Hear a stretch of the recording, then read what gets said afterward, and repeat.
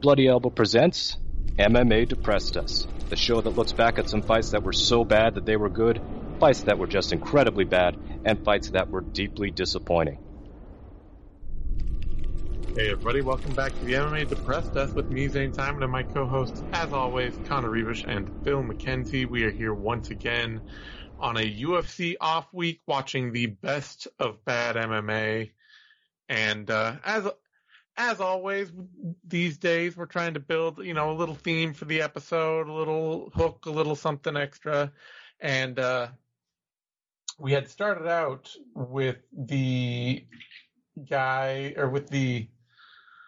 idea of doing a brother versus brother episode, because there have been a couple of terrible, especially like anchored by the Karos Fodor versus I just want the Phoenix Jones fight. I just listen to how quickly you, Zane, rattled off 3 brother versus brother fights. Only two. I only could think of 2. It was the MFC one, MFC 37. The one back because you knew how suspicious it was sounding, and then a couple, like 8 seconds later, you're like, "Oh, here's one." I happen to have this VHS copy. Yeah. Well, hey, look, nobody ever said that I was, an okay or right-minded person. I refuse to have to live up to any standard by which my sanity is needs to be, present. Good. Yeah. So instead of doing that, though, because we couldn't find enough fights, we're doing a gym betrayal episode of former fighters fighting their fighters fighting their former teammates. And we are starting that episode off with Jon Jones versus Rashad Evans from UFC 145. One of the real, first... I'm sure it wasn't the first. There have been plenty over time. Plenty of MMA out there. But one of the real first, we turned this into a blood feud kind of, sales points I can remember in MMA. Where it was... kind of genuinely was a grudge match. Yeah, it genuinely was. A former training partners fight all the time without bad blood. Not as often as former training partners refuse to fight each other, et cetera, but this one, genuinely, they had a problem with each other. Mm-hmm.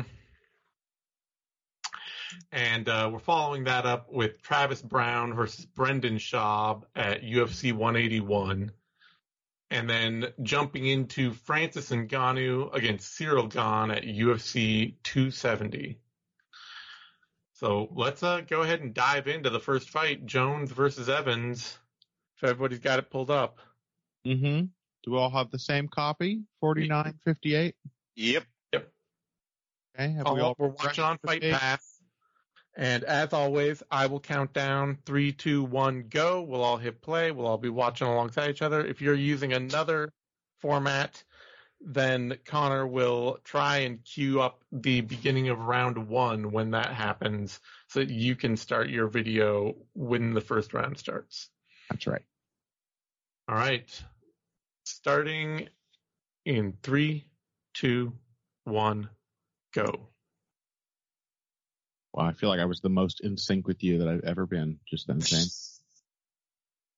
How deep was this into Jon Jones' title reign? Because it was certainly that first year.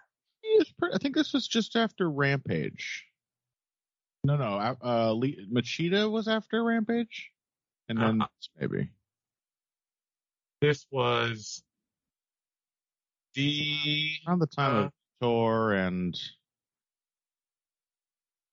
the third defense of the belts. Rampage, Machida, Evans. What an era that was. No kidding. It was it was one of those times, it's always, you get a dominant champion leaves, and you get all the filling champs, all the people that would have been great had they had had the original champ, not the last dominant champ, not been there. And then when you get the next guy who just comes in and cleans everybody out, it's always really kind of eye-opening. Mm-hmm. Do you guys remember at all? We should say, by the way, that like I've been contending that this is actually a perfectly fine fight, and you guys remember it as being bad. Yes. I will say that it is one of the ones where like this was Jones's first decision after a long streak of just destructions. A letdown at the time, and certainly in perspective of Jones's later career, it can't possibly be that bad. You acknowledge that, but do you remember how you felt about the competitiveness of the matchup at the time? Oh. Did you feel it made sense beyond the obvious storyline? I mean, yeah, it was one of those ones where I was like, yeah, sure. Rashad should get a shot at Jones. And it was also one of those ones where I was like, and he's not going to win. Yeah. Why would he win? Because he just came off like a real like all-time performance where he just thrashed Phil Davis. You remember how good Rashad looked in that fight? Man, that's a good fight too. Yeah. Mm-hmm. That was like an insane wrestling domination against a bigger and equally good wrestler, we thought. Mm-hmm. It was a sick fight. Yeah, I mean, he'd beaten, he had a really respectable win streak running. He'd beaten Rampage. He beat Phil Davis. Like he was Ortiz. Yeah, I mean, he destroyed Ortiz, whatever. And he trounced him the way he should have, though. Yeah, exactly. It was the kind of win where he just, body bagged Ortiz, and it's like, oh yeah, no, that's exactly what should be happening right now. Yep. This guy is legit at the top of the sport. Yeah, so it's one of those ones where like this guy's really earned his shot. I don't really see why he's going to win unless Jones is going to prove to be like particularly chinny. And as it turned out, John Jones has one of the best chins we've ever seen in MMA. Rashad fell off so hard after this. Yeah. Immediately after this was that Little Nog fight, which is, I think we've watched before. Yeah. And then a split with Dan Henderson, which I'm pretty sure was like exactly the same. Hardly anything happened.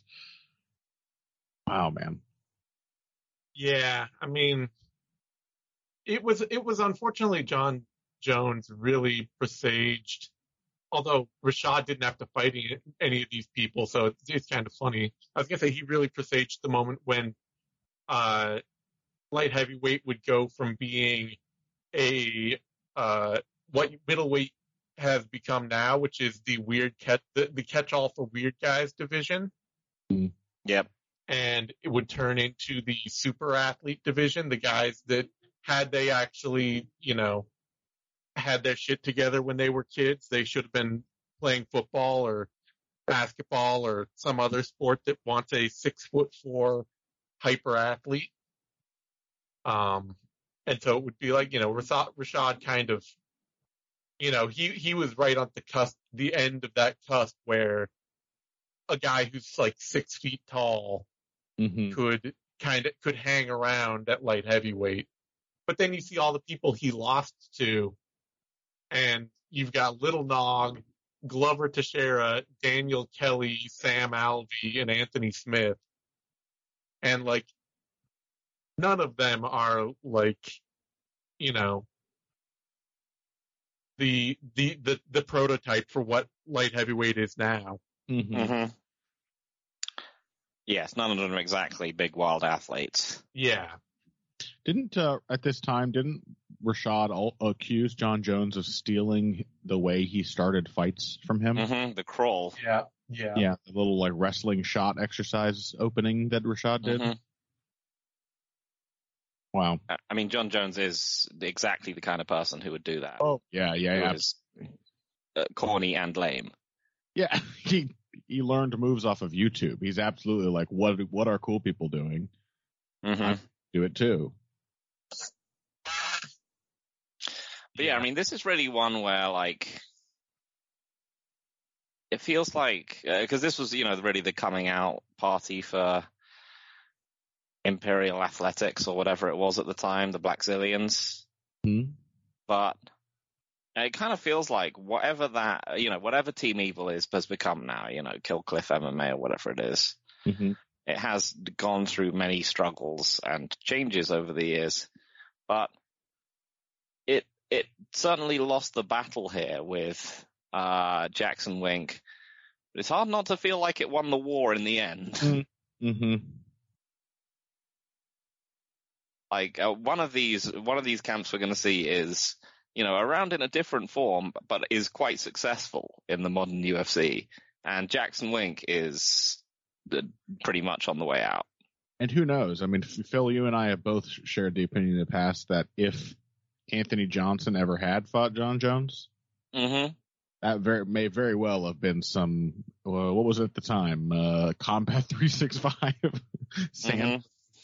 That may very well have been the revenge they were looking for, because that looks like a very dangerous matchup for Johnny here. Yeah, I mean, even if Anthony Johnson didn't beat him, and there's a very strong possibility he just would have mentally collapsed. I think he would have put significant dents in John Jones's durability moving forward after that. Like, I think that he would have dropped him at least. Yeah, I think he would have hurt him quite badly, and there's a chance that John Jones might have gutted through it because he's a very mentally tough and physically tough person, but that he might have been much more damaged than he was by anyone else he fought. There's still not a point where I would have actually picked Anthony Johnson to win that fight, because we've never seen John Jones actually get knocked out. Mm-hmm. And I absolutely would not believe for even a half second that Anthony Johnson would go out and be able to win a decision and just stay mentally together enough in that fight to win a decision. But it is one of those times where it's I can't actually think of how John Jones would win that fight. I just would never pick him to lose it. Yeah. I would probably pick him to win, but I would also, he would have 2 rounds of just getting the absolute shit kicked out of him. Mm-hmm. Because he's not even like Daniel Cormier, where he's going to just chase someone down once he gets into trouble and he's going to respond to pressure with more pressure. It's that he would have just been oh, we're having a kickboxing match then. Let's kickbox with you. Ah! Yeah. And he just would have been getting thrashed for a long time. But yeah, something we never got to see. And yeah, this was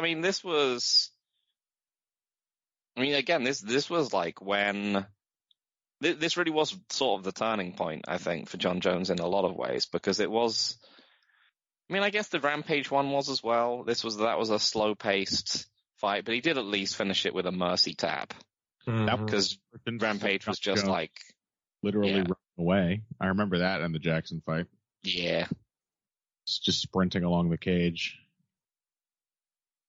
But yeah, there was a lot of cope going on in the fan bases throughout these John Jones title defenses. There were a lot of people just being look at this big skinny dude. What's going to happen when Machida clocks him with a left hand? It's it's probably nothing, bro. He's a freak athlete. They don't tend to be easy to knock out. Rampage by by left hook KO, and you're just what? You've watched Rampage against a long rangy kicker before? Or anybody who just doesn't break? Did anybody watch Rampage's fights with Wanderlei? Mm-hmm. Mm-hmm. You don't. Just like Forrest is John Jones as good at range as Forrest Griffin? Yes, I'm willing to say that he is. Funny thing is that they wore us all down. So by the time we got to the Alexander Gustafsson fight, everyone knew that was going to be a fucking walk in the park. Yeah. Yep. Turns out being big is actually. Yeah. God, how I made fun of them for that marketing angle. It really, so tall. that is one of those times when, like, that's one of the things that I keep getting back to with MMA, and, like, we do all of our breakdown shows and all that stuff and stuff like this, and I'm just like, I see all these people out there on the web doing technical analysis and all that, and there's always, little, like, pull out threads for, like, oh, best analysts out there and people like that. You guys get a lot of credit for that. But I'm always just kind of like, but why? Like, MMA is kind of a sport that defies analysis. Well, it's not, but it's you just have to. You have to be ready for it to be stupid. Yeah, exactly. Not everything can be just easily explained out of hand like that. Like, yeah, but also it's that sometimes it's not like cool analytical outcomes that describe things. Sometimes it is like the stupid dumb narrative that people come out with off the bat. You're just like a bunch of people are like, oh, this guy's just a big dumb cheater who's really tall and he just beats people by being tall. And you're like, actually, no, he's very adaptive and smart and he uses all the tools in MMA. And then after a while, you're just like, it's like those memes of the IQ. Yeah. After a while, you're just like, no, he's just big and tall. Just making you were right. Sorry, guys. And Israel Adesanya is sort of kind of Anderson Silva. You were right. I'm sorry. Like, the stupid narratives were correct. God. Conor McGregor was just also a big weight bully as well. Like, that's it's a huge parts of all their successes. Yes. That is where I always kind of find myself keep coming back to. It's just like, yeah, okay, I could go out and write a really detailed article about how this like great technical bit of mastery that this fighter has put together has really helped them win all these fights. Or I could just be like, well, he hits good. Mm-hmm. And it so often, because the sport is so chaotic, easy narratives like that really do carry a lot of weight, Yeah. Like, what Conor McGregor did to Jose Aldo. Round 1 is about to begin. That is such a... It's about to begin, which means shut the fuck up, Zane. Finish your sentence later. Starting. What Conor McGregor did to Jose Aldo? Now. What did you see that? John Jones chickened out. John Jones chickened out on doing the crawl because Vince had called him out on it. He started and it was like, and hopped his feet.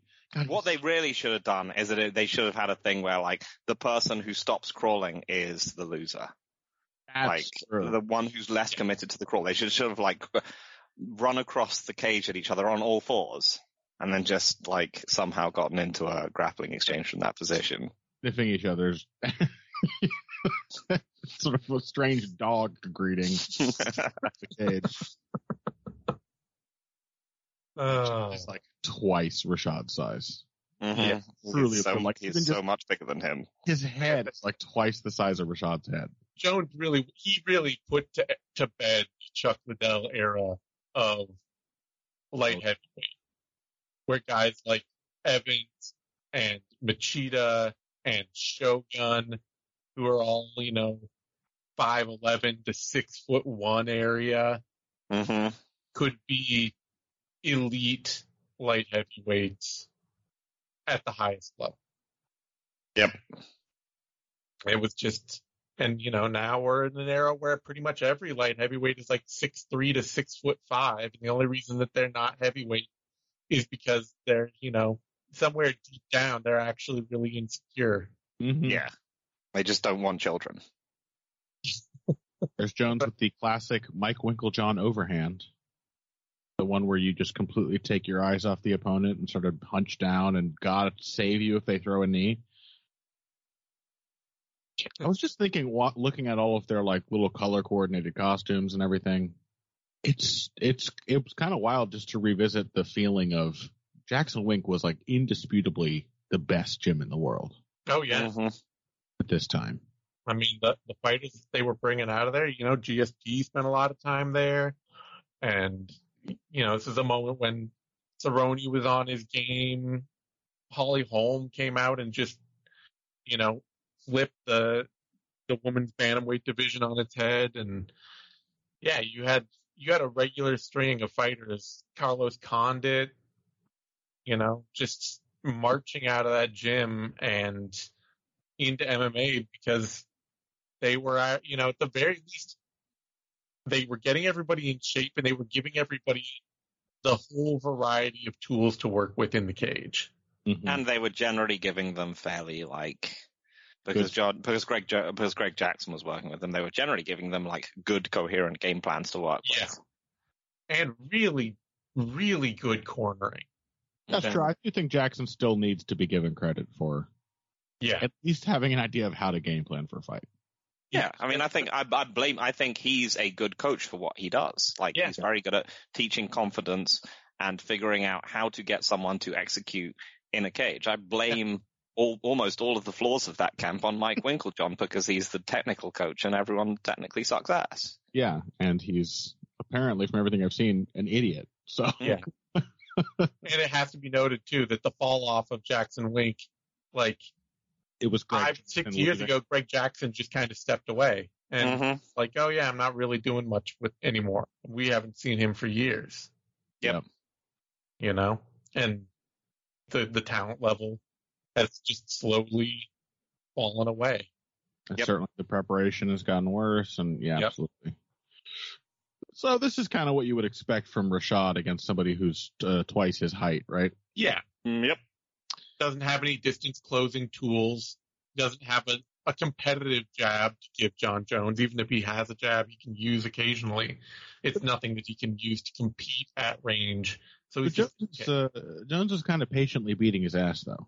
Yeah. Oh, yeah. Yeah. It's just it is at least an offensively committed version of John Jones, who's going for things and pressuring consistently and so on. It's remarkable how much worse he looked in this same matchup.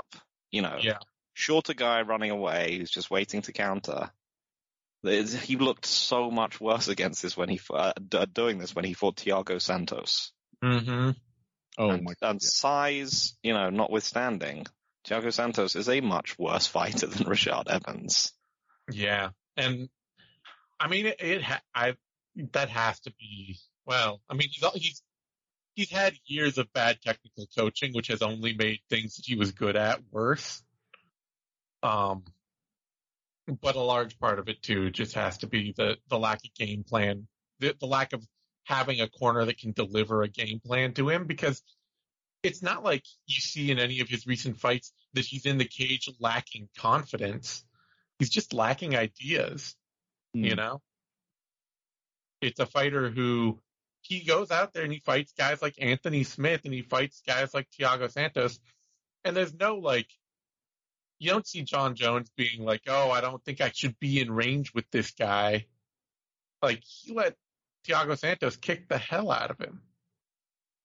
There's the first of 2 head kicks, I think, from Rashad in this fight, if I recall correctly. And he's in here getting clipped up by Rashad, but this time, in this fight, he has actual, he has direction to be given, so his confidence can turn into his own offense. Really is going to be there's a really good chance that some heavyweight just breaks in. If he ever does fight to do it. He is never going to do it. I know. He knows that. He posted Champ 2023 on his Twitter. Oh, now I believe him. Yeah. Did you see the person posting that he had posted Champ 2022 and Big Things 2021 as well? Uh-huh. Nice. Yeah. It's literally every year for the past 3 years been this is the year when I make something happen at heavyweight. I mean, he literally started talking about it back in 2013. Yeah. Yeah. I think with the increasing number of John Jones-sized fighters that he fought and basically had very little idea of what to do against, and I would say, Zane, less confidence, but I think it's connected to that, perhaps. Yeah, maybe. Worse game plans, but also, I mean, I think we saw in the Gustafsson fight, the stupid narrative was completely spot on. That, like, just having his height against him makes John Jones a lot less certain. And knowing that he, like, got beaten up by his bigger, like, not as tall, but bigger and stronger brothers. But at the same time, like, when he rematched... Fight heavyweights. But when he rematched Gus, it was, you know... Well, yeah, but... He didn't even have to... It was a fight he didn't even have to think about. He knew exactly what to do. Yeah, but Gus was shot. I know, but... I'm just saying, there's something in John Jones that does not want to be, like, to like tie up with somebody and feel that they can actually just kind of throw him around. It could be. I just think he's getting so little, like, actual good direction that when he does tie up with people or when he does these things, there's no plan. There's no that is next absolutely step. true. Yeah. You know, it's just everything is a dead end. And you can see how that starts in a fight like this. Mm-hmm. I mean, yeah, because he's been given years of he was just given years of thinking that he was a good striker. Yeah. And he was just like, yeah, the things you're doing are good. You are a good kickboxer, John Jones. This is what the lesson he is learning from this fight is that he's a really good kickboxer. But you watch this and you can see, like, there is nothing he's doing creates anything else. You know? He jabs. What's that setting up? We think, hey, you know what? Body jab to left hook. He was trying to set something. Now, was it the Winklejohn style setup where you do one thing and then you do one thing that's different right after? Yes. Yeah. That's not really a combination, but there was an idea there. I'll give him credit for that. Oh, there's the elbow. Ooh, nasty. And, like, it is remarkable how good he is at doing stuff like that, but it is also just like, okay, you did the same elbow 3 times in a row. What is, you know, if you stop having that, if you stop being given the direction to make that plan, what are you trying to do in this, you know? Well, pick and choose, like, single strike kickboxing is a lot more effective when you sort of have your range by default. Yeah. But he gets his range by default a lot. That's what I mean, though. I mean, that is part of the size differences. Yeah. But I'm just saying, even with a still at this point with a Winklejohn supplied skill set, able to feel confident and put these things together against the taller guys later, like both lacking Greg Jackson's guidance and lacking the stuff that he's mostly lacking here. He just doesn't know. You see all of the holes appear. Also, I will say, like, the one thing Thiago didn't have that Rashad has is Rashad's terrible love for playing patty cake with opponents. Oh, yeah. Just having drawn into hand fights that he is terrible at. Yeah, and also, like, if you're hand fighting a guy with a reach that is 6 inches longer than you, you are absolutely just ceding whatever distance they want. Like, they control both of your hands, and they have more range to work with. Why isn't Rashad trying to wrestle? Why isn't he? Yeah. Probably because they've spent so much time in the gym together. And he knows he can't. He knows that Jones beats him in the wrestling? Yep. I would bet. But, like, what did he think? He was gonna he was gonna go there and use his masterful Rashad Evans boxing to beat him on the feet? I mean, that is... We want to talk about fighter, like, you know, the process of becoming capital T technical and having it, like, ruin you. And we're talking about the fall off that Rashad Evans hit after this. The hand fighting to the elbow every time. And I got to think a big part of what happened to Rashad is his push to become a capital T technical boxer after getting a couple big knockouts. Mm-hmm. It just... He could never learn to be a good enough puncher, a good enough strategic striker to. Well, no, but the Machida fight was like the first instance of that. And there was others too. I guess the Griffin fight. I mean, but then the Phil Davis fight we talked about was just before this. Yeah, but what I'm saying is that like he's on a path that led him further and further away from his wrestling already by this point. I'm just saying, look what's happening. At some point, you got to try it, right? Served up against the fence and hasn't even tried to shoot once. There's a feint of a takedown. Also, too, it could very well also be that Rashad made the terrible mistake of going to a Hooft camp late in your career, where, Hooft is going to try to teach you to be a technical, well-composed striker. Mm-hmm. And he's going to do that by breaking down most of the things that you're already comfortable with. Mm-hmm. I gotta say, Rashad's not looking like worse than usual in his. No, he's landed. And even in the last round, he landed a lot of clean shots. Yeah, Jones just doesn't care. No. Yeah, that was the thing. Is that like Machida, he landed some of his best shots on Jones, and it just didn't really do anything. Jones was just very mildly buzzed. Yeah. It was just like, oh, yeah, that was annoying. And that's the thing. If you're one of those guys like Rashad or Lyoto, it's just like their games just weren't built to deal with the sheer. They might have been able to win against him if he just didn't have, again, just the most incredible durability we've ever seen. Yeah. Just one of the all-time great MMA chins, like top 3. Mm-hmm. Yeah, I mean, if this is a division ever increasingly defined by immediate stopping power, John Jones, his late career championship reign was entirely defined by the inability of any of these people to stop him. Mm-hmm. Mm-hmm. That he just hung around for a very long time until... Yep. That's why I think if he ever does make it to heavyweight, I think an underrated possible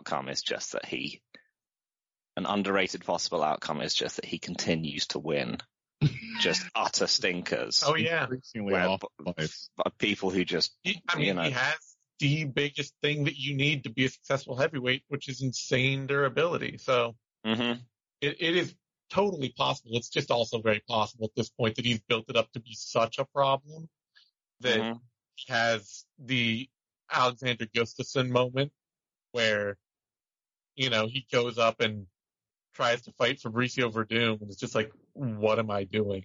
This is terrible. Yeah. And that it's just like, and that it's following on from multiple years of him being on the shelf, which are coming on the tail of multiple years of him looking like shit. Mm-hmm. That was a nice combination from Richard. Mm-hmm. But you can see that given Richard's physical traits, you could see that someone like Henry Hooft could train him into a genuine threat against Jones. Just like, if he could just low kick and throw and punch in combination, like, he wouldn't need the wrestling so much. It's just that Henry Hooft needs like 5 years to make. Yeah, exactly. He would have to have got to him way earlier in his career. God, imagine Rashad just with Henry Hooft the whole time instead of Mike Winklejohn. Mm-hmm. Wow. I mean, imagine John Jones with Henry Hooft instead of Mike Winklejohn. He would have been much better. Mm-hmm. But you can see like that, John Jones's like low kick defense, which is to not do anything. Yeah. There was a shot. It's a pretty desultory one. No, yeah. By the time, once you get into like, if your first shot is coming in like the third round, you're probably just not. It's not going to happen. Especially when most of those 3 rounds have been you getting smeared across the fence. Yeah. It is, it is a low simmer, but you're right. It's a pretty decent fight because Rashad is getting hurt really bad, and every round keeps pretty entertaining. It's at least on par with our revised opinion of Anderson Latis, and I would say, frankly, a little more active than that. I mean, this is definitely Jones, given the opportunity at this point, a very steady output would be the default. Yeah. Yep. Just Anderson Latis, at least you get like Anderson Silva's much more palatable flair. Yeah, and trying weird things. Yeah. Jones does try weird things, and he does showboat a little, but it always just comes off as like somehow, no. Yeah, it's like when Rory McDonald tried to do the Ali shuffle. Yeah. That's not you, man. Yeah. The flair has to be authentic. Yeah. Oh, poor John. Well, not poor John. He's an asshole, but he has never been able to be an authentic person ever, and that's kind of remarkable, Yeah, that's another dumb opinion that was true. Yep. Mm-hmm. Yep. It's like people just like, oh, he's fake, and yep, they were right. Like, Yep. What do you mean? What's the evidence that he's completely fake? He is utterly false persona. He's duplicitous is the personality term. Yeah, Just a thoroughly duplicitous person. he really is. I still remember that article where the Deadspin writer went and Oh yeah. spent like a few weeks with Jones, and like the stories of him, like just the weird back and forth. Like when you spend an entire day with Jones, you do get to see all the different sides of him. Mm-hmm. Yep. It's him like talking about family and loyalty and stuff. And like earlier that morning, you literally watched him hand his number to a waitress. Like, Yep. but he doesn't. I don't even think he knows it. I mean, well, it's just they're all all sides are true. It's not one of those things where everything he does is fake. It's everything he does is true. Yeah. Yeah. He just blends into the crowd, and then you get this weird sense that in all of his trying to fit in, there's like a contempt, because I think the only time you see the real John Jones is when he gets to completely dominate another human being. Yeah. And visibly enjoys himself. Like comes alive. It's like you get those things taken together, give you this weird sense that he's desperately trying to make you like him, but he's like disgusted by the act. He's like, I don't know. The way John Jones sees other people, I would very much like to get inside his head. He is still a fascinating figure. So we're in the fourth round. At some point here, Rashad is going to... Maybe the head kick I was thinking of was actually that one in the first round, which kind of shook Jones up a bit. Yeah. There have been a couple of moments where Jones has stumbled a little and... Yeah. I thought there was one more late in the fight, like well after it was clear that Rashad was losing. I thought there was one more moment where you're like, oh. And then my little heart was broken. Yeah. Because I was a Jones defender, but I like Rashad. I still like Rashad. Oh. Yeah, this is at this point just feeling like a very cruel fight. Mm-hmm. Yeah, it is particularly mean in that it's, it is the one where like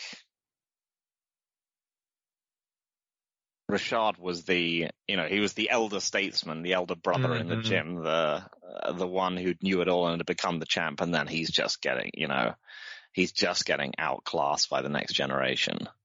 Yeah. And in John Jones's brain, it's like, finally, an older brother who's smaller than me. Yes. This is the glee of revenge we're seeing from him. Just realized that John Jones' trunk, his nickname and stuff is in like Jimmy John's font. Johnny Bones. What is Jimmy? It's Jimmy John's font. Yeah. Wait, you don't have Jimmy John's in Ohio at least? We have John's. What's the font? It's just that like big sort of like that looks like Helvetica bold to me. Yeah. Yeah, it's an just extremely standard font. Why would you think of that as the Jimmy John's font? It's just because it says Johnny Bones, and it's just like, Okay, all right. It's the similarity. Yeah, it's the similarity. It's the words as well. We definitely have Jimmy John's saying. It's like, you're not going to tell me it's a sandwich shop, Phil. Yeah, they make subs. They do not make anything with shrimp paste or cucumber. Definitely, no cucumber and cream cheese sandwiches with the crusts cut off. Yeah. What? I What's know. the point then? And many of their sandwiches have sauces on them. Crazy talk. Really upset you. They haven't been sitting in a little triangle plastic container in a Subway down Tesco newspaper stall for the past 6 months either. Delicious. Phil is just weathering this. Jesus Christ, every single interaction I have with an American, they have to do this stupid bullshit. Phil never claps back, He never accuses me of being a school shooter, which is usually it is the default. Or mocks me for not having health care, which is the other reliable. I mean, that's its own mocker, really. Yeah. Like, who has to mock you for not having health care when you'll be, dead soon? I'll be dead anyway. Yeah. I'll be mocked by my unmarked grave. The pauper's grave. That's right. The medical debt couldn't afford me a tombstone. See, I respect that Jones was mean enough to go for his own double leg takedown towards the end of the round there, because he was just like, sure, yeah, why not? Yeah, I had no reason to just. Yeah, there comes a stage in this fight where Jones is really just playing with his food. Mm-hmm. It's the same in the Rampage fight. He jumps on a flying triangle at the end of one of the rounds, and it's just like, yeah, sure, why not? When has Rampage ever done anything about someone doing a flying triangle on him? Yeah, true. Imagine if Rampage had slam case. Oh my God! It power bombed him the way he did Ricardo Arona. So good. Would have been the highlight of all highlights.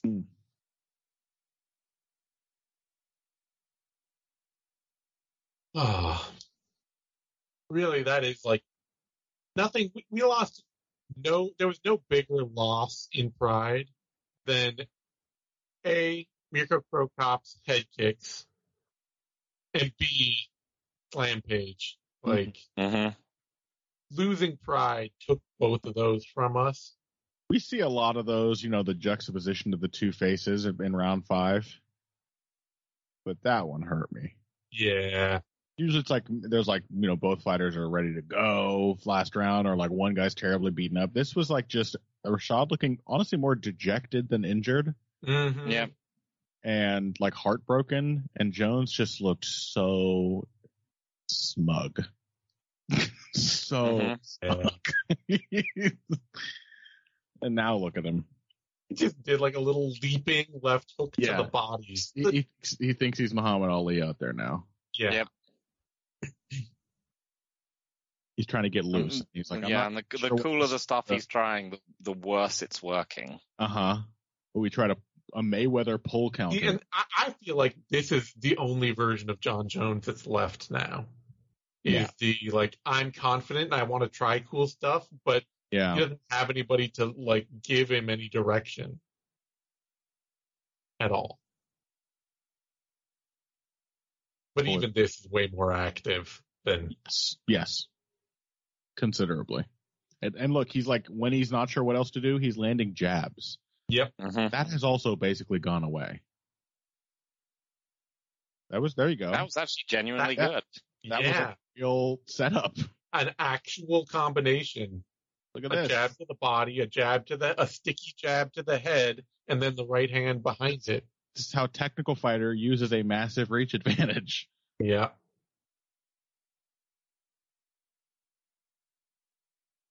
I mean, if Rashad had 2 hands, even, it would. Yeah. You're right.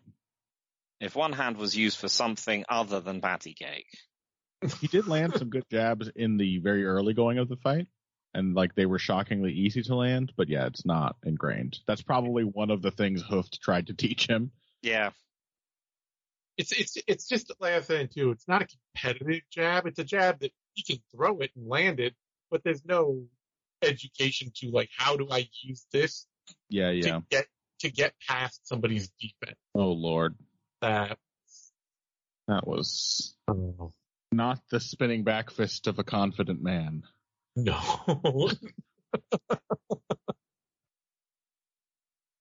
Oh man.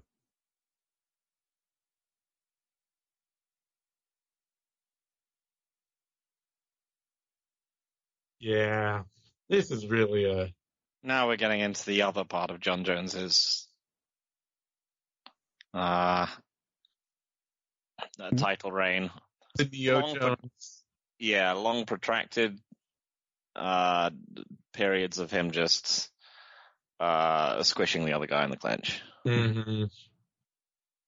That I always enjoy watching, to be honest. Mm-hmm. Something he's genuinely very good at and has a wide range of skills. Yeah, it's really sad. I can't remember who it was now that pointed out that like one of the things that has changed with Jones over the years is he's gone from a wrestling clinch to like trying to do a Thai clinch. Yeah, I think it was Ed Gallo. Yeah, and that like he's not with good at the it. Thai clinch, he doesn't know how to defend anything from that clinch anymore, and so he's more inactive than ever out of it. It's also like the Thai clinch is not just a double collar tie. It's like a full system, just as deep as the wrestling clinch Jones, spent many years learning. Oh my God. Dismissive trip. Really just that foot sweep there. Brutal. Yeah, I mean, is it any wonder that Rashad was a shot like that this was the it's breaking me just watching it. My God, it's a shot. Let's do one more embarrassing takedown, John. You know you want to. Especially, I mean, that's why we wanted to do the training partners kind of thing. Because, like, how demoralizing must this be to somebody that you feel like you brought up in the gym? Yep. To just have them just like here's a little trip dump, here's a shoulder strike, here's 5 elbows. You have no idea how to defend it all because you've never had skill. It's about you're the, like being the actress who sees the younger model coming up. You're like, you should be focusing on me. I'm the most important person in this gym. Oh. You should have been focusing on me. And then at the end, and then you have this fight where it's just like, it's proving them right. Yeah. They were correct to focus on this person because he's much better than you. Mm-hmm. You're never, ever going to beat him. You're never even going to come close.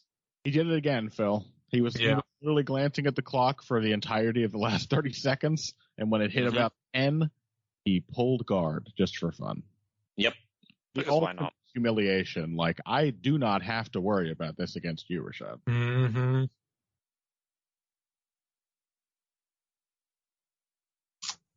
Man, oh man. Yeah. It's not bad. It's completely one-sided. Yeah.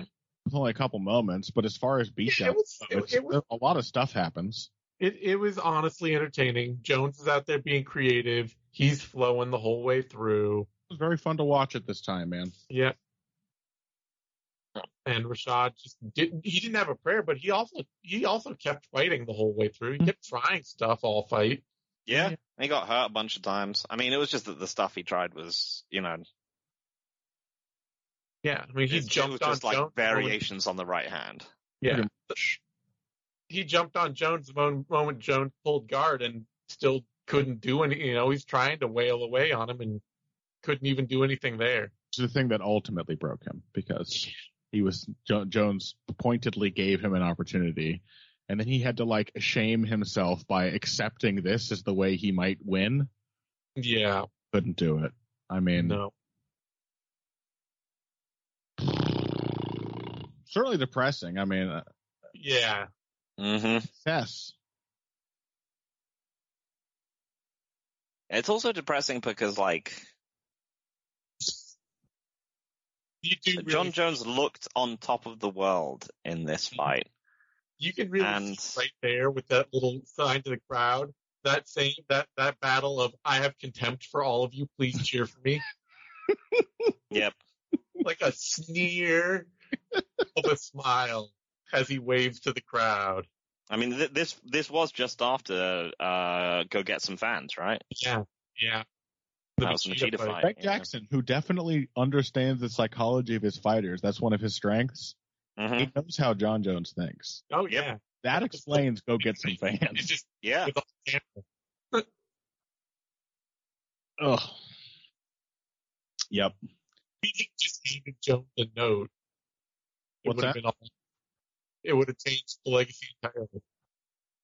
If what? What would have changed his legacy? If Greg Jackson had just handed John Jones a note that said "Get Some Fans," rather no kidding. Loud. Or whispered in his ear or something that wasn't mic'd up. It also, imagine if John Jones had the human impulse to check on the corpse of the man he had just flunked to the ground. I mean, the fact that his coach had to be like, I don't know. I mean, said it's not, but the kinds of personalities that make fighters want to do things like MMA, doesn't make them well-rounded human beings. You can't remove the business nature of John Jones and still have John Jones the absolute unbelievable light heavyweight juggler, Yeah. Also, is it just me or is Zane's mic starting to go crazy? I'm going to assume that he's recording himself better than he's recording a weird. Okay. No, is my feed cutting out like crazy or something? You're very choppy. You sound like a robot, man. And that happened a bit in our last stuff too. Oh.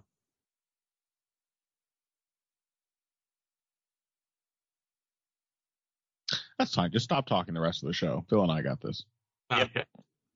Okay. Jones is talking away to Rogan. He's doing a good job of being fake humble now. Very good.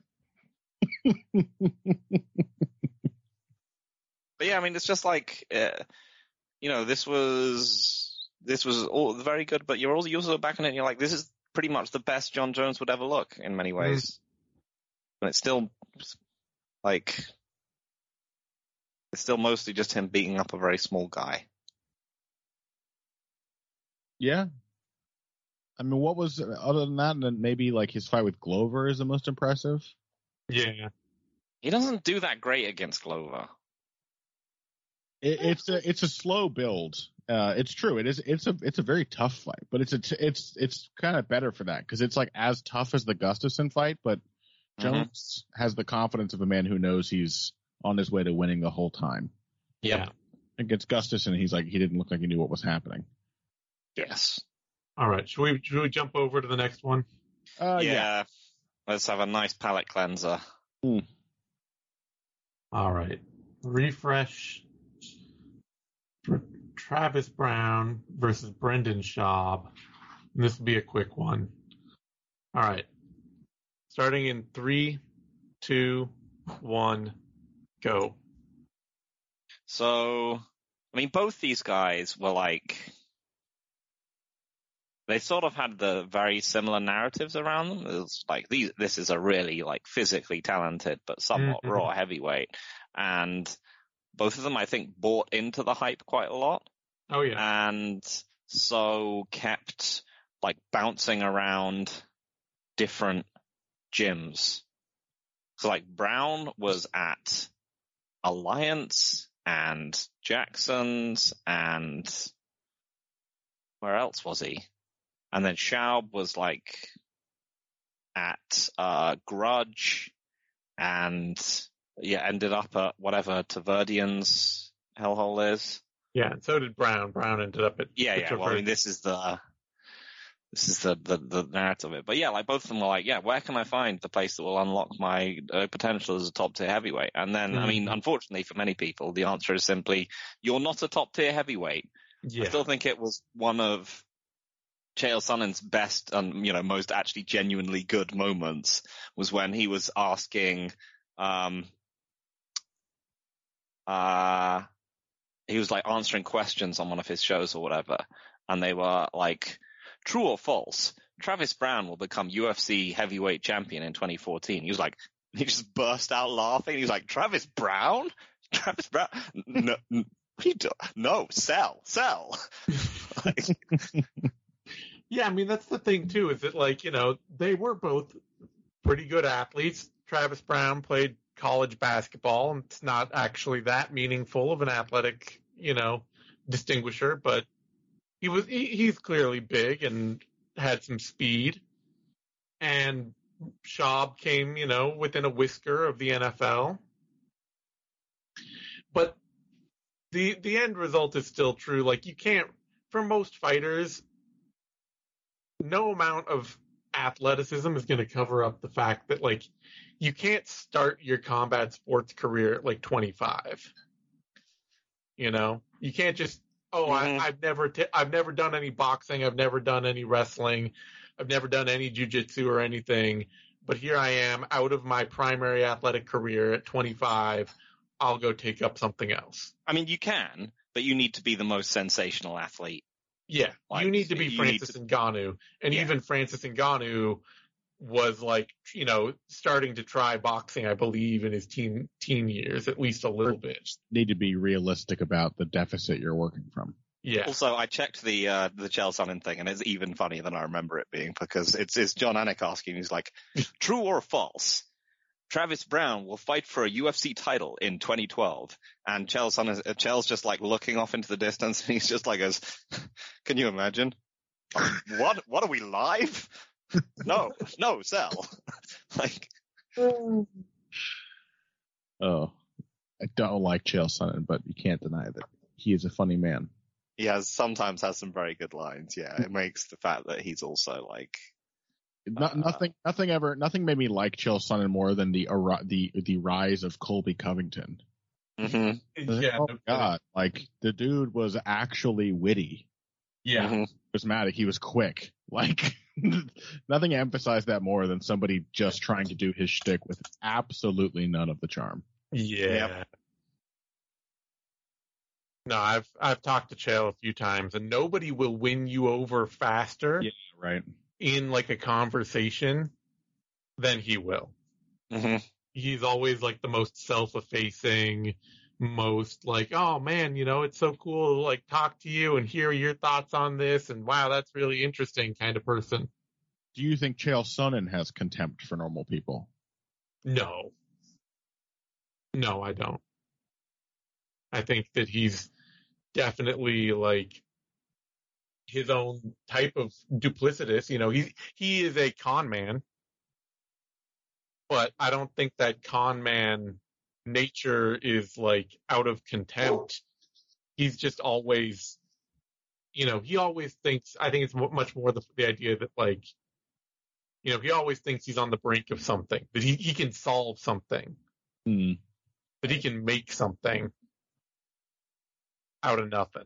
All I'll say, I mean, that is a con man thing, though. I mean, like, you gotta. No, but like. To have contempt for people like that, to be like, what is it? I mean, I do feel like there is a little bit of like, if I'm like this, you will buy it kind of thing. Exactly. He thinks he does think that people are rubes. Sure. Maybe.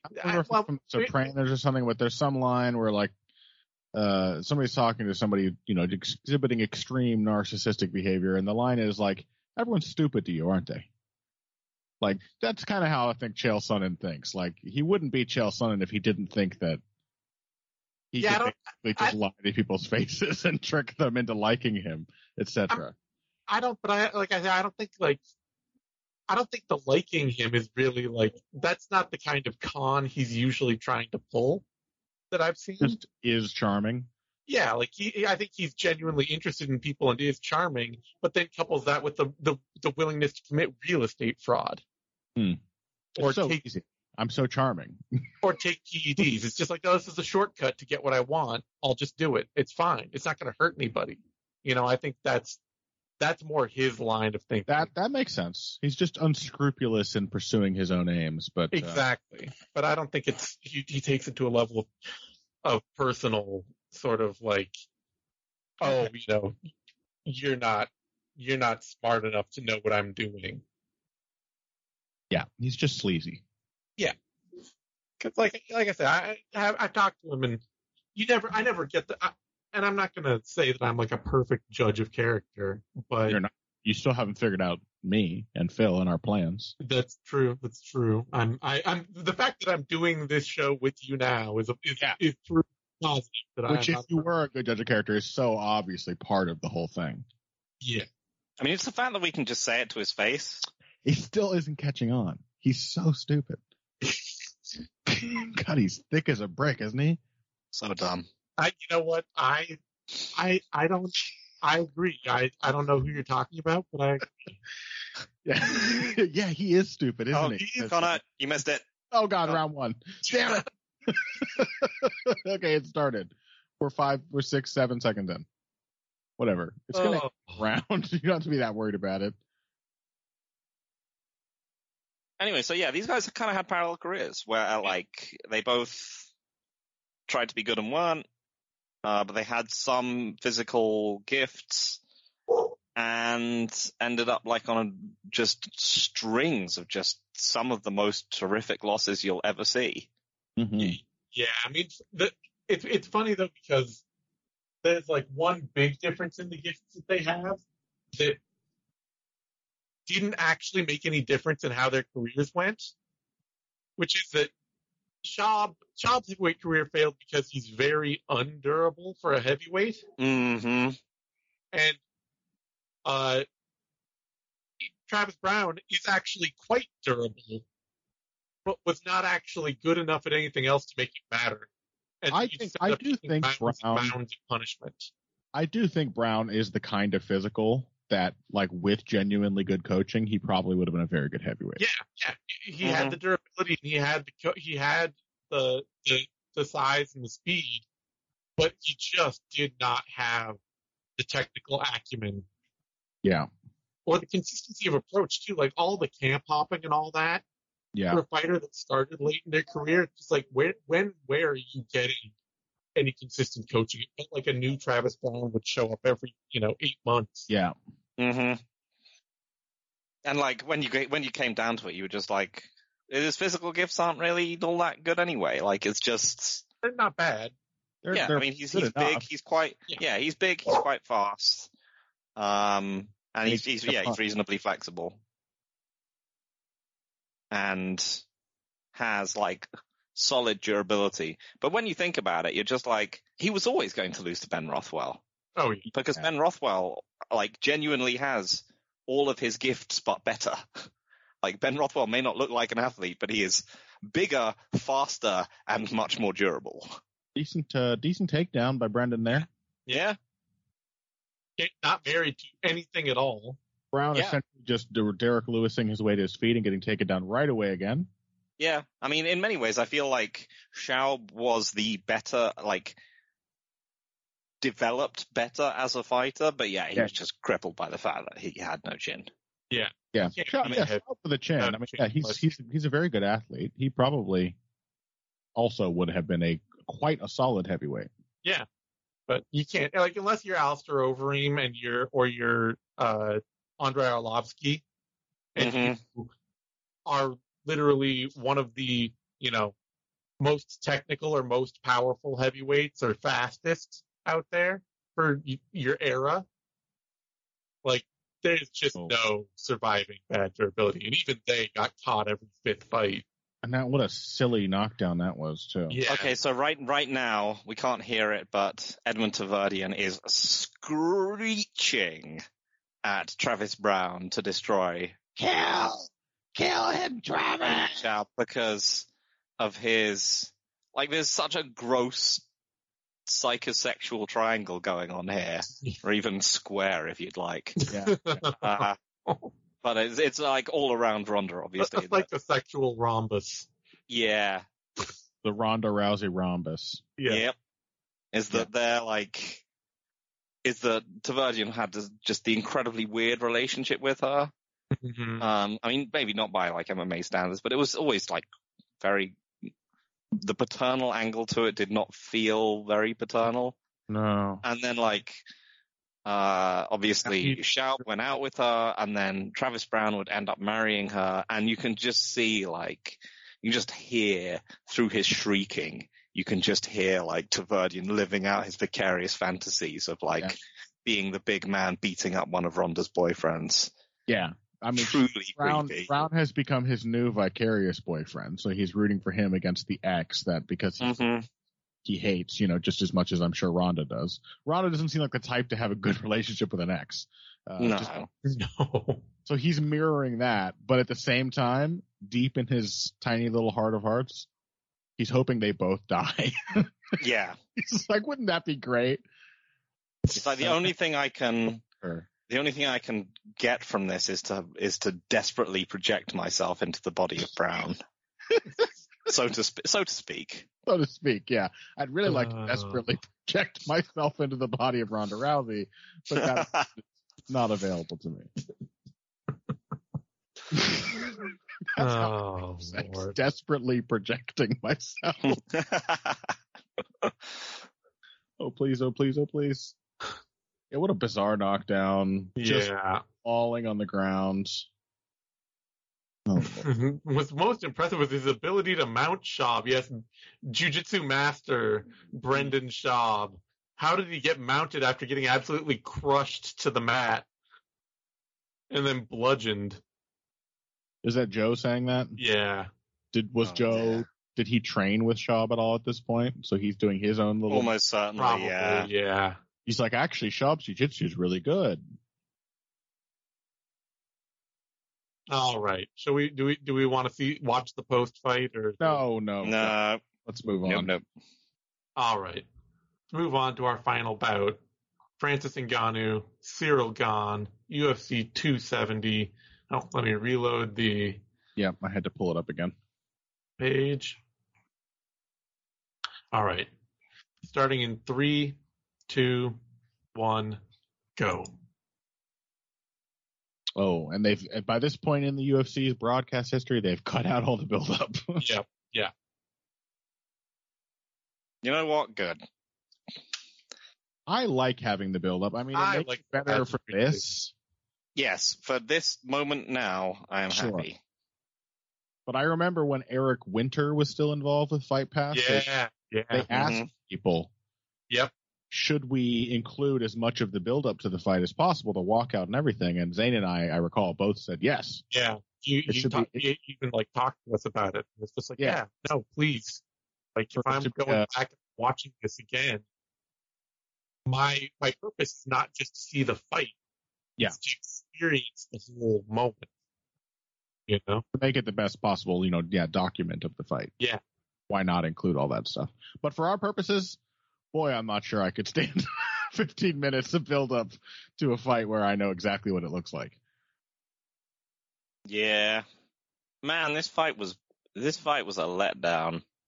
It was quite interesting in how completely bizarre it was. Yeah, it's true. But it was not the fight we thought it was going to be at all. I mean, the interesting thing was that beforehand, there was so many, it was one of the ones where people were getting, really heads up about who was going to win and so on, which is always, the marker of an exciting matchup. But it was all the people who were like, oh yeah, Gane's actually he's the next breed of technical heavyweight. And then there are a bunch of people who are just like, no, come on, look at how well Ngannou has improved his pressure striking. Look at him in the Stipe fight. He's going to absolutely destroy him. He's going to look fantastic. And they both just looked bad. They looked bad. They looked like guys who spent a lot of time in the gym against one another and had a lot of ideas as to how much damage the other person could do to them. And I don't think they even have fought each other that much, had they? They said they barely sparred. There was footage out there of them sparring each other, though. They crossed paths fairly briefly at Fernando Lopez's gym. But I think basically what we're looking at here is just a different version of the John Jones dynamic we were talking about before. It's like, here are these two guys who really stand out for heavyweight for whatever reasons. I mean, in their cases, they're both huge. They're freak athletes. And Ngannou is insanely powerful and very durable. And Gane is really quick and agile, and in his way, quite technical, in his limited way. Yeah, and you see them fight somebody who is very much on their tier when they are the two fighters who are clearly better than the entirety of the division otherwise, and they don't know what to do. The other guy just doesn't fall apart the way he's supposed to. Well, and they're both cases of dudes who ran up the division without finding anyone who could really challenge them. Yeah, exactly. And this is they both certainly challenge each other in this fight, but the result of that is a pretty lame. So I keep the only thing I've been thinking about actually for the last 5 minutes is whether Buffer looks more like a cruise ship waiter or the cruise ship entertainment. Like cruise ship comedian, like washed up comedian. Yeah. Also, apparently these guys are the same height. Yeah. They're both 6'4". Round 1 is about to begin. Which isn't true. We just saw them squaring off. Yes. That's untrue. Here goes round 1. Starting. Come on, Herb. Jesus Christ. Starting now.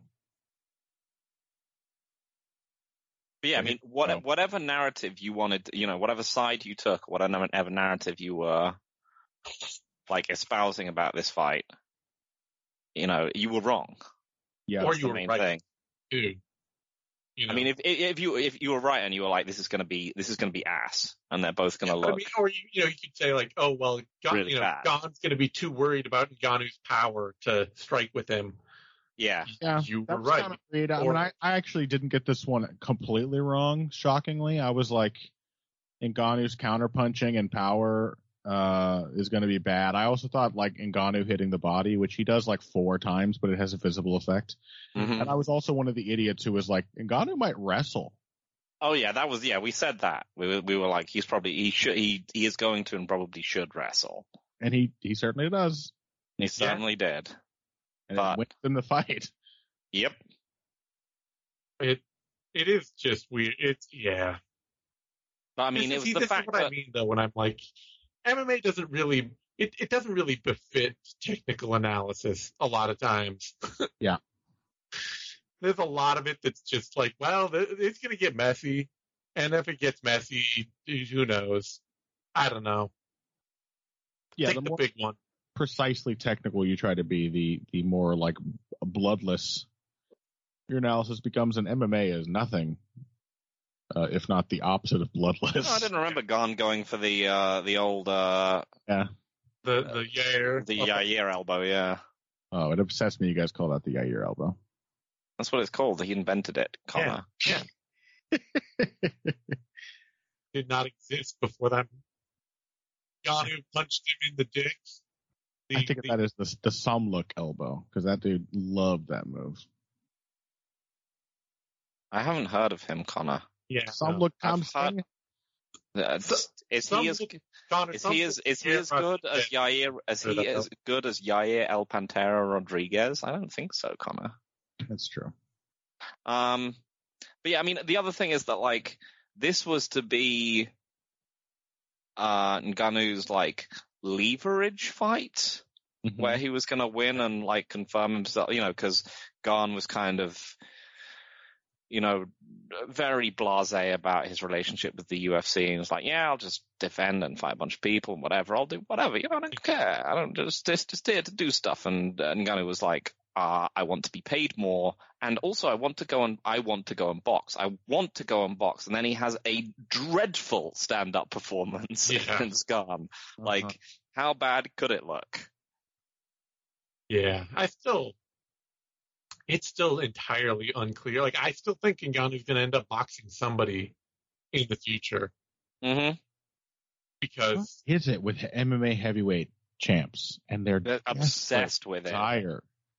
It's because they have the wild confidence to stay in this division. Like, if they didn't have stupid confidence, they'd be light heavyweights. But bro, like, forget about fighting people like Usyk and Joshua and Fury, and like Derek Chisora would melt Francis Ngannou. Oh, I know.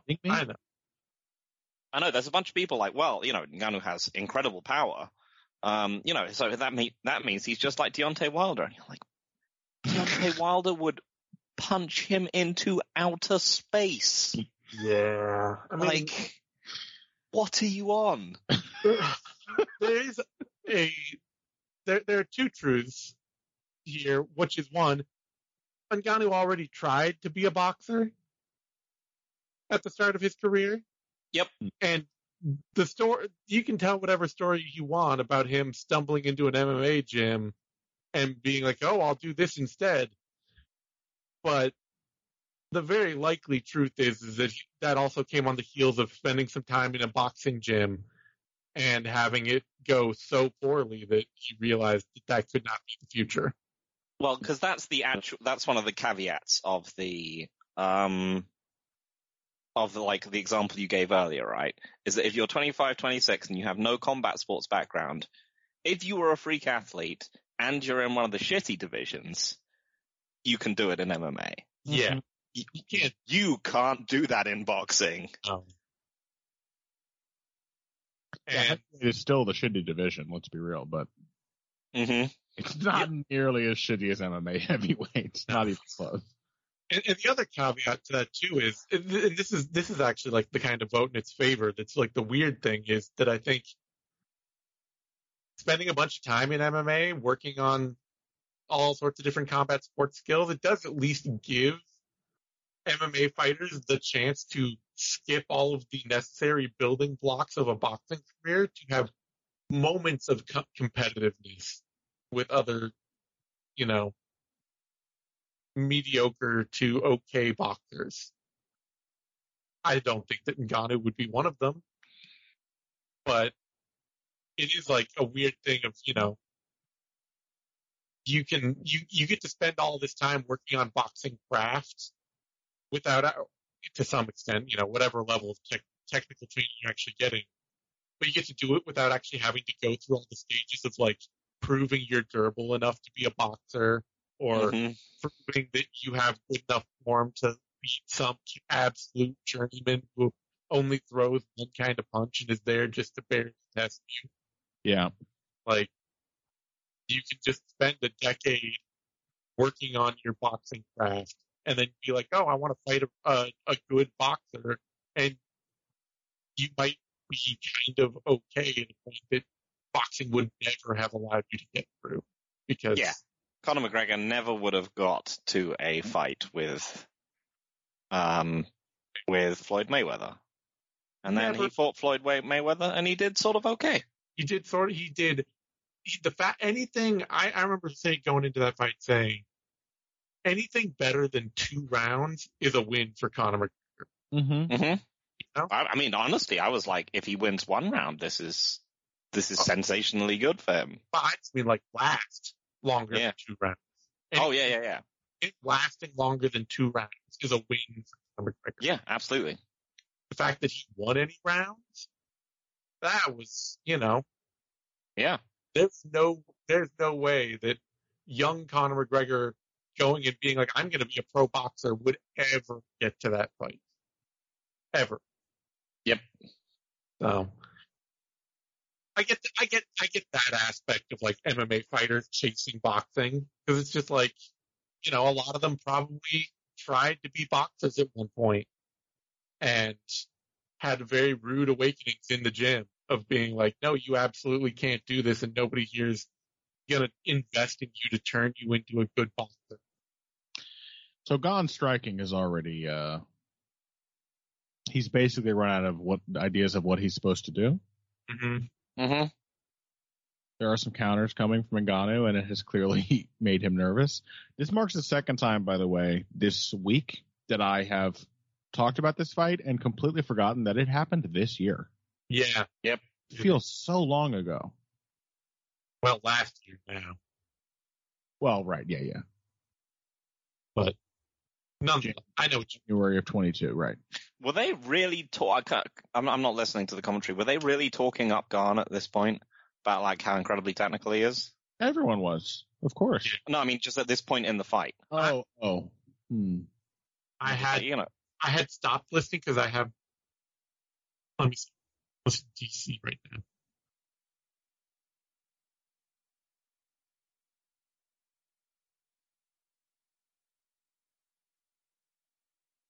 Yeah, they're just smart. Yeah, he's definitely mentioning how smart and clinical and so on he is. Yeah. I mean, he's winning this round, I guess. It's just like throwing a bunch of not particularly hard kicks, and Ngannou's mostly just kind of standing there.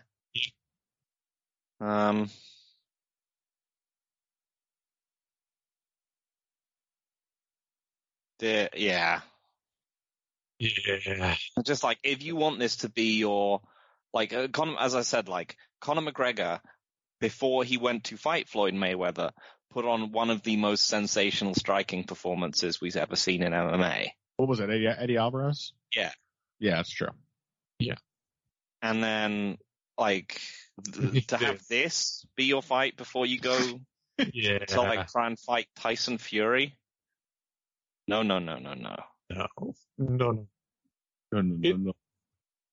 I am very happy though for because I'm listening to this with the commentary, but you asked me about it and I realized I have a great ability to block out the commentary from my brain entirely.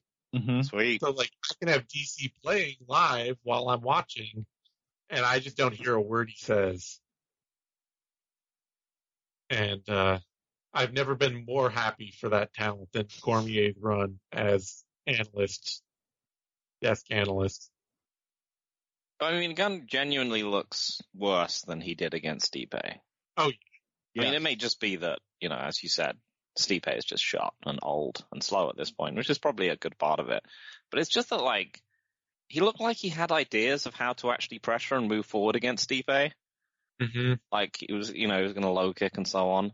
He's just like, he just goes back to his old thing of, like, standing there and just waiting for a counterpunch. Yeah. And it's just like, why would that work? And then eventually his solution is just going to be to just run Gane into the fence. To do a thing that neither of them is particularly good at. Yeah. I mean, I think a big part of it is honestly that Stipe wanted to come to Ngannou, Mm-hmm. And like prove a point of like a rematch. He pressured Stipe the whole time. True. But I still like Stipe is not a slide away, stay away fighter, He can do it for short stretches, but that's going to always break down with him. It's true. I mean, even in that second fight, Ngannou coming after him, he thought he hurt Ngannou and then immediately leaping back into him. Whereas Gane is like at heart, he is a slide away on the outside. Yeah, he's an outfighter for sure. And in Gane, like a lot of fighters, and Ngannou especially, moving forward while striking is actually like a big problem. Requires you got to know how to step while you're punching. Yeah, it's genuinely a skill that just isn't really taught. No. Figure it out. This is why every MMA fighter, when they want to like do a right hand left hook and the guy's trying to back away, they do like a huge, disgusting shift where they completely abandon their stance. That is the only way MMA fighters throw a 1-2-3 is shifting. Because nobody knows how to step with their punches. Yeah, it is in fact kind of a general problem with the sport and the striking training in the sport. Have either of these guys been booked since this fight? Gane knocked out Tuivasa. Yeah. Oh yeah, of course. Yeah. And that was a bit of a layup, wasn't it? Yeah. Well, that's the thing. Everyone in the division's a layup for both these guys. I think that's a major reason why this fight sucks so bad.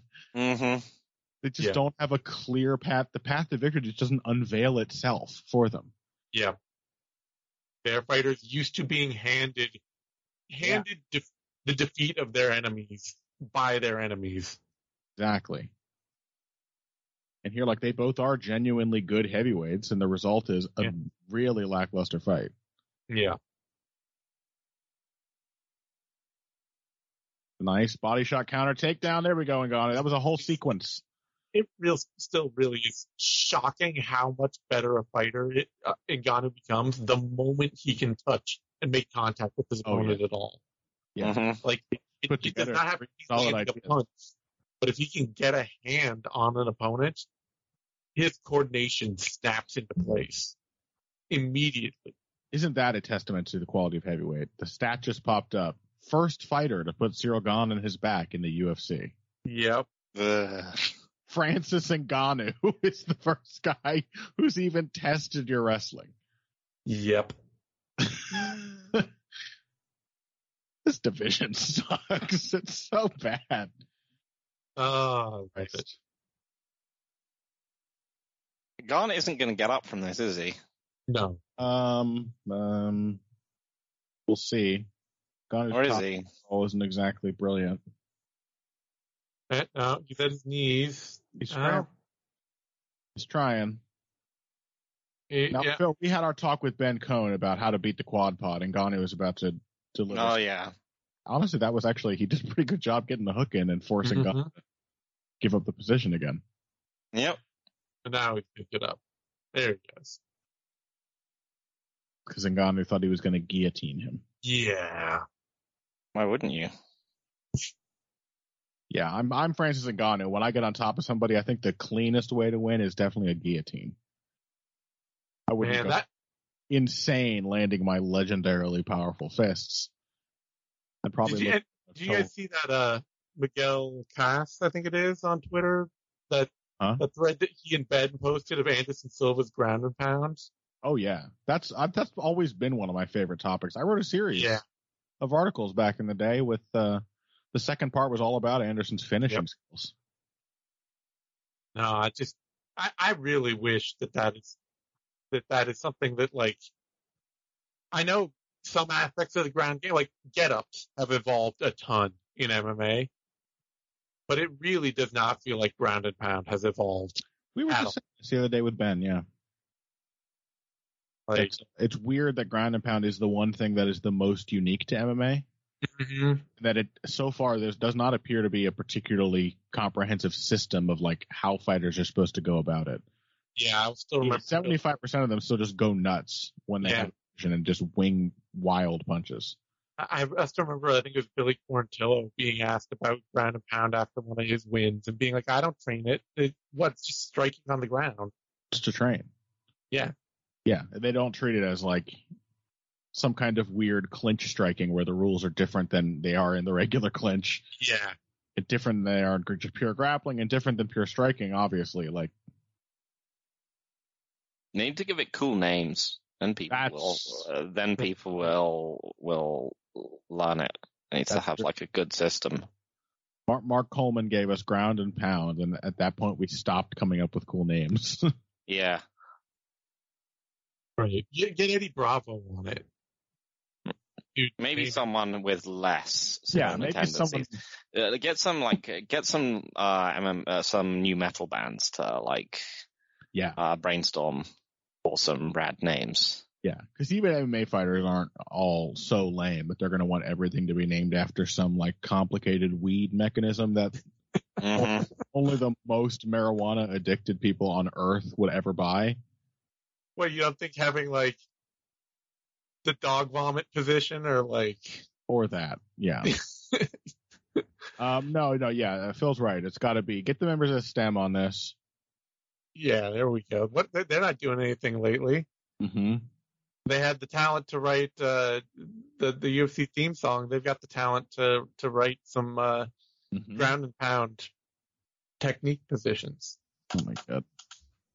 But like seriously, he gets one chance to connect bodily takedown, to an opponent. This is a pretty sick takedown.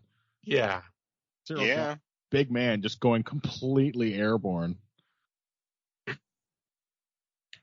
It really is like, that's especially, I think, more than anything, you gotta think that like, that spells worse than anything for Francis Ngannou's chances to ever be any kind of boxer. Is that like the best offense he creates comes from having a grip on someone. Comes from cheating. Yeah. Mm-hmm. Like, he really is not a better puncher at any point than when he has one hand on his opponent already. Bro, what was Gane thinking he was going to do there? You think you're going to Kimura Ngannou? feel like another leg up there you're trying to Kimura. Yeah, you got to get you have to be triangled. You have to be in top position. You're not just going to guard Kimura. Friends, look at his arms. Yeah. What do you think you're doing? Also, one of the best things about heavyweight grapplers is the tendency of people to just be like, I know what good grappling is. It's learning the submissions and using them. And and all the best moves are the ones that work on my much smaller training partners. Yeah. So Kimuras, key locks, straight arm bars. Nobody loves a straight arm bar like a heavyweight.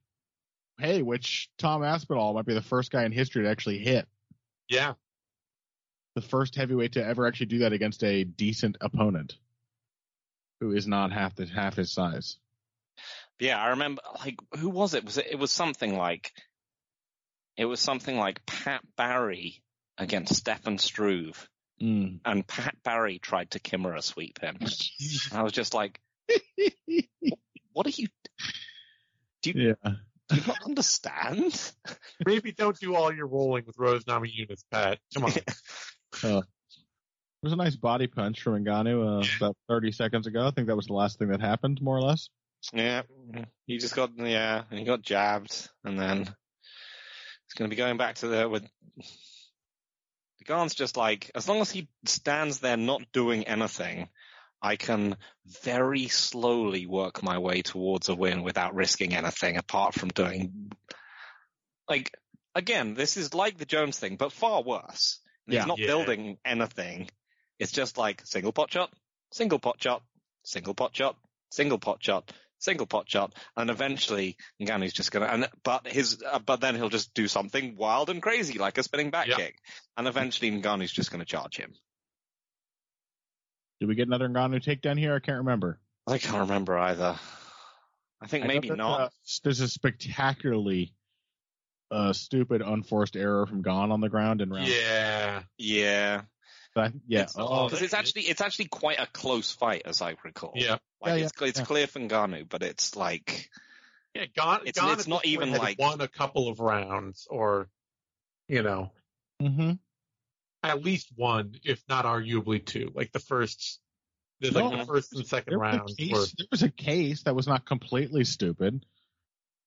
For him, like, winning the fight because so little happens in the rounds that Ngannou wins. But, what happens is Ngannou throwing him down like a baby. So yeah, you have to give it to him. Like, exactly. Yeah. If he'd actually, like, if he'd gone after Ngannou when they were on the feet in the same way that he went after, like, Tuivasa after he was hurt, maybe he would have won those rounds. But, he didn't. He was just like, oh my God. Again, it was just like, he tried to roll for a knee bar. And that's not even the dumbest leg lock mistake he's going to make in this fight. Yeah. Fernand Lopez has big, like, there's some big Firas Zahabi vibes. To be honest, I mean, Ngannou's wrestling looks pretty solid. Granted, I think this is his one big physical advantage. I think he's stronger than Gane, but he's actually like finding the right angles on these takedowns and switching from one to the other. Well, that's the thing, like that we've always said about him. He's just clearly a natural grappler. Yeah, when he puts a hand on somebody, his coordination, his sense of positioning, and his striking and everything, it all works way better for him. Yeah, I mean his first win over Curtis Blades. You're just like, how is this guy stopping so many takedowns? He's visibly super raw, but he also just has a knack for knowing what to do. Yeah. Which, like I say, is really bad news and that was an awesome knee. Mm-hmm. It's really bad news for the idea of him boxing, because it's just like you're never going to get a chance to grapple this person. Especially if you fight somebody like Tyson Fury or something like that. Like, you are never going to get a chance to hold him. You might get a clinch, but you will not get anything out of it. Bro, you're also not going to out-clinch Tyson Fury. That's what I mean. It's like, he's an in-fighter. He's really good at that, actually. Yeah. One of the things that I think is most misunderstood about differences between boxing and MMA think that, like, you don't actually really, unless you have a really bad hugging boxing match, you don't get to ever rest in a boxing match. There's no point where you can be like, we're not really doing anything. I found a position I'm comfortable with. Not and I can MMA fighters like to rest. You got to rest on the move. Yeah. Yeah, exactly. You have to create your rest if you want to, and you have to do it constantly while moving. And if you stop punching for any length of time in a boxing match too, a lot of refs will just, they'll stop the fight if you don't actually keep fighting. Mm-hmm. So you have to be every minute of every round, you have to be constantly engaged in a way that in MMA, there are lots of breaks you can take. So it's all on the line, 2-2. Yeah. Going into round 5. Let's see the intensity with which round 5 starts.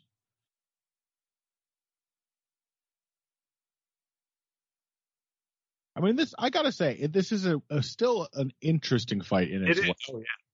But it's also not good.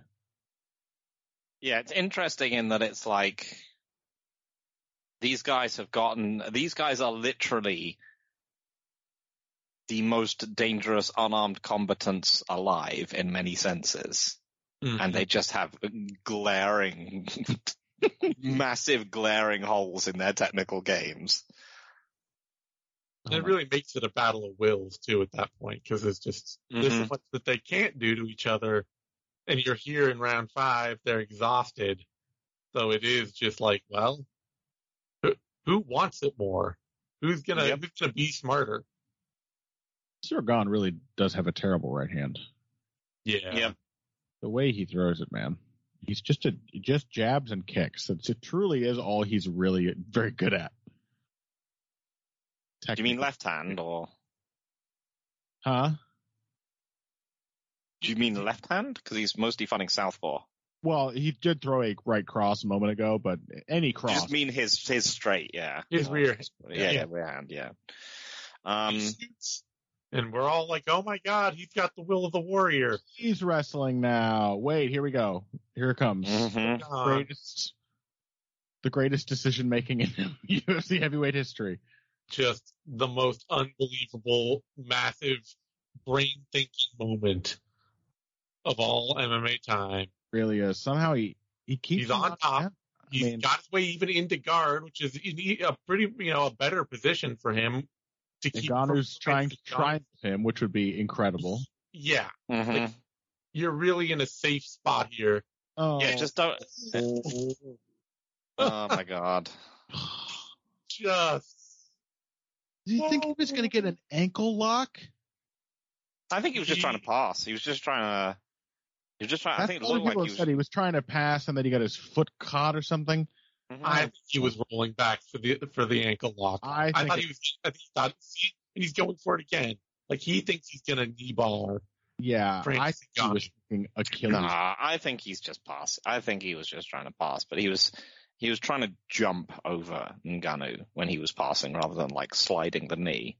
Just trying to shortcut that position. All evidence here points to I had the idea for a leg lock finish, and I'm going for it with my whole body and soul.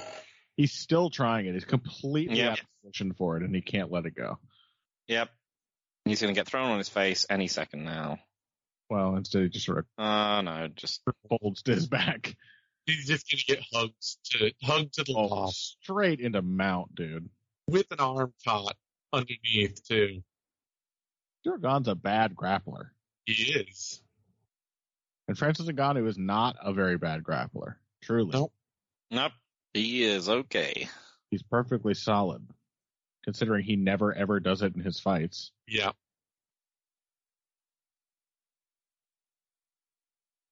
Just gotta hope that Tyson Fury goes for an ankle lock. It would be sick, actually, if Ngannou did return, to MMA. I don't know what's going to happen with him. And just leans into this and just out grapples everyone. I would kind of mean, he really should. It is genuinely what he is best at. Yeah, I think it would work. I think it would work. Who else is there At some point, there's a solid chance that he would just lose on the feet to like Tom Aspinall. Right. Yeah. Could he out-grapple Tom Aspinall to like a TKO win? Maybe. Like I would say very probably. I want to see it happen. I mean, I think he will be back in MMA too. It just, it depends on whether he can get the UFC to capitulate and give him a chance to box somebody, or if he just ends up having to fold because he realizes at some point his career will be effectively iced forever if he doesn't just get back in the octagon. Just Cyril Gane experiencing Francis Ngannou's wrist control. Mm-hmm. His hands the size of...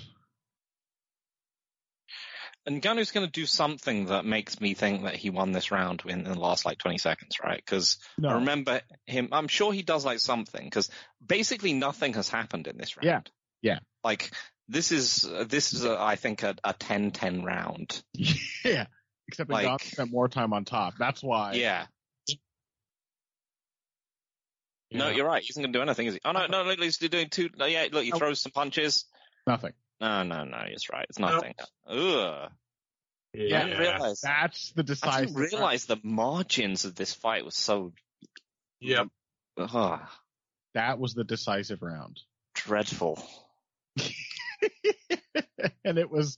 Starts bad, just gets worse. It all started with Cyril Gane, completely bereft of ideas for what to do, decided maybe he should do some wrestling. Okay, we got to see He always does it in all his fights. I mean, again, fair enough. Why not? You're giant and super athletic. And it worked. But all he had to do was just sit in top position. Ngannou's strong, but he's not like sweep a 6'4", 265-pound man in the 5th round off me from full guard. He doesn't want it to happen, guy. He tried to build up and do a technical stand, and then Ngannou shut it down. He controlled his wrist and put him on his back. It wasn't until he tried the leg lock / guard path. We got to see the replay of that, though. I'm pretty sure it's a leg lock attempt. I think so too. It's just a sloppy pass, and he gets swept. I think it's complete TriStar brain. It would have to be one of the dumbest things anyone's ever done in an MMA fight. It is. I'm pretty sure it really is. Worse brain thinking. Wait. All right. So there's the takedown. Now, come on. Show the roll. What? Oh. What? All right, Phil, go back and look at it. Reassess for yourself. How are they not going to show it? It's the decisive moment of the fight. I'm going back to watch it. Where is it? Right, he's got him on the floor. Blah blah blah. 31 or so. 2 to 3 minutes left in the 5th. No, I still think he just tries a really stupid pass and he gets his. No. He's not trying for a leg lock. He's not trying for a leg lock. He tries to jump his knee over Ngannou, and then he gets his shin caught on Ngannou's. What are you, French now? Come on. It's a leg lock. It's not. It's not. It really. It's not. He's trying a really stupid pass. Why do you pass with the guy's instep under your armpit? Yeah, no. It's not a pass. It's not a pass. All right. On that note, I got to wrap this up. You can find me on Twitter at TheZaneSimon. You can find Connor on Twitter at BoxingBush. You can find Phil on Twitter at EvilGregJackson. Find all 3 of us over at BloodyElbow.com. Give us a like. Subscribe to our podcasts on Bloody Elbow Presents on SoundCloud, YouTube, iTunes, Spotify, Stitcher, all that good stuff. The MMA Depressed Us will be back in, I don't know. We're getting into the point where it's going to be like 6 months' time. It's not actually that far away. There's another gap coming up pretty soon, I think. All right. We'll be back, on January 28th. So just 2 weeks' time. Till then, everyone, enjoy the UFC cards, and we'll see you then. Adios.